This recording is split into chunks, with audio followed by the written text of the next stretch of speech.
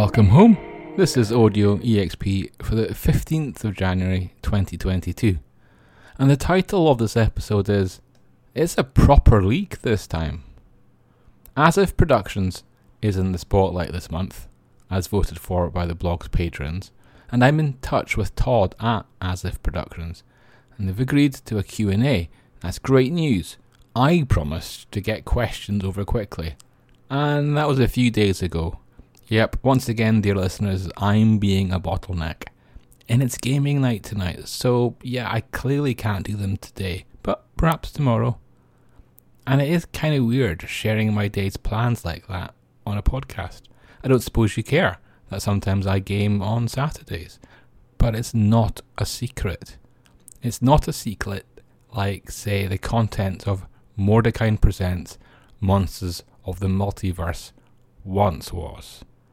Those leaked this week, and it's a leak that is unlike the very many recent ones we've had.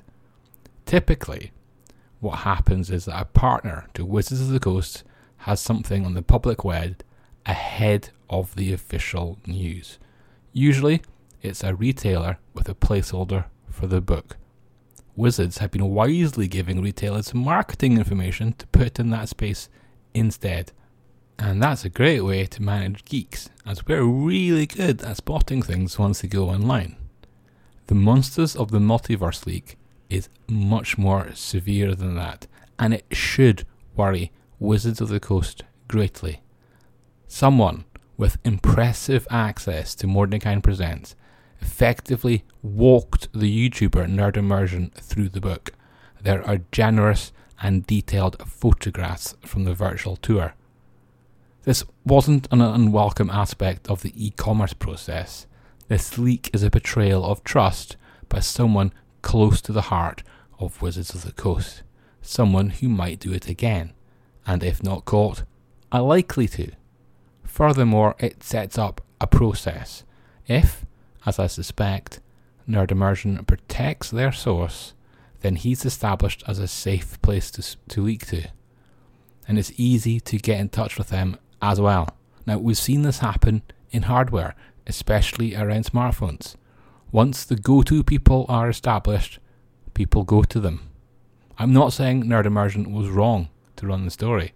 I'd be a hypocrite if I said that. And I like the buzz. I like the news. There's even a tiny chance that Wizards of the Coast is behind all of this. I don't know why the leaker decided to leak the information. I don't know their decision, and maybe they can defend it. But I do know that Wizards should be worried because someone close to the project, someone with access to secrets, can't keep them. Or maybe you think I'm weighing this more seriously than I should. You can just pop into the Discord, which is still in soft launch, and talk to me about it. A recent tweak on the Discord is the addition of the curated inspiration channel to find and share cool discoveries. The idea is this, that some of these finds might inspire game ideas. And so we've had glowing tentacles in nature, concept smartphones, and the growing scientific theory that the random mutation that kickstarts the evolutionary process might not be so random after all. All that content, I hope, is worthy of discussion. A site that's been having a problem with discussions is Tabletop Simulator. At your own tabletop, you might chat with friends or find a consensus about what sort of topics are okay for discussion. My main gaming group talks about everything, especially politics. I'm also part of gaming clubs where we avoid that, as there's much more disagreement and we need to work harder to stay focused on the games at hand. But Tabletop Simulator has a global chat feature, making it very hard to find consensus. The debate this week was about moderators banning people when they mentioned that they were gay or transsexual.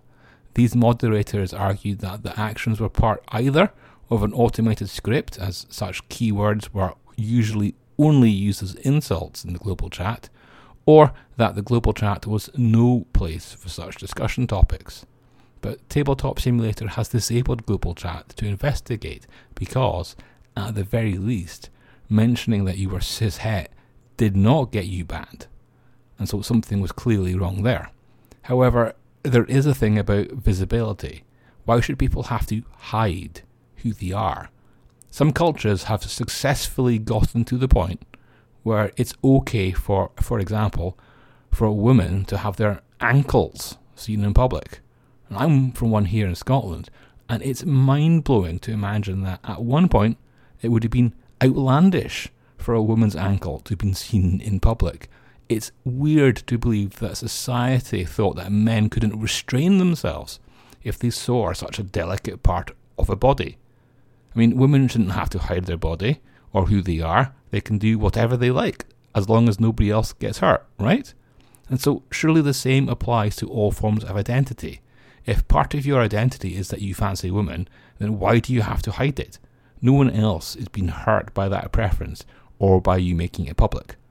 Well, I'm sure some people will disagree, and some of the moderators at Tabletop Simulator seem to be holding firm. So I'm sure we'll see this debate raise its head again in 2022. In fact, we might even see it in the anime community, and frankly, this is a community that's fairly mixed up too, sometimes with contradictory opinions around what's acceptable and what's not. Crunchyroll's editor-in-chief conducted a survey census of all the simulcasts from 2021 and found that most of the shows were, set in Japan and had fantasy elements, and that the hero was a guy 2/3 of the time. However, 3% of the time, the hero was non-binary. I was expecting that to be lower, to be honest, and I'm not expecting the count to move that quickly. But while 3% was more than I feared, it might not be high enough, as the same survey shows that 2% of the characters were slime monsters and 2% robots. So at least a slime or a robot identified as either male or female. And if this podcast is getting too politically correct and not geeky enough for you, let's correct that. Games Workshop released a financial statement this week, which oddly said that they were not interested in being politically correct. I think, though, that they meant that they didn't want to virtual signal. Games Workshop indicates that they want to do what they believe is right and get on with it and make great games.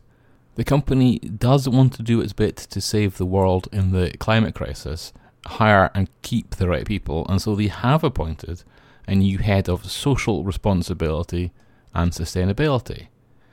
And perhaps some changes are needed. Brexit cost the model maker £2 million in the last 6 months alone because trade is now so much more complex from the UK.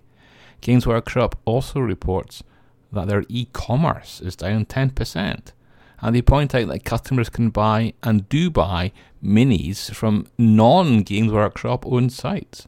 I don't get to talk to Games Workshop's board, but if I did, despite the extra margin they will make on first-party sales, I would still urge them to consider that a successful trade business is not a bad thing.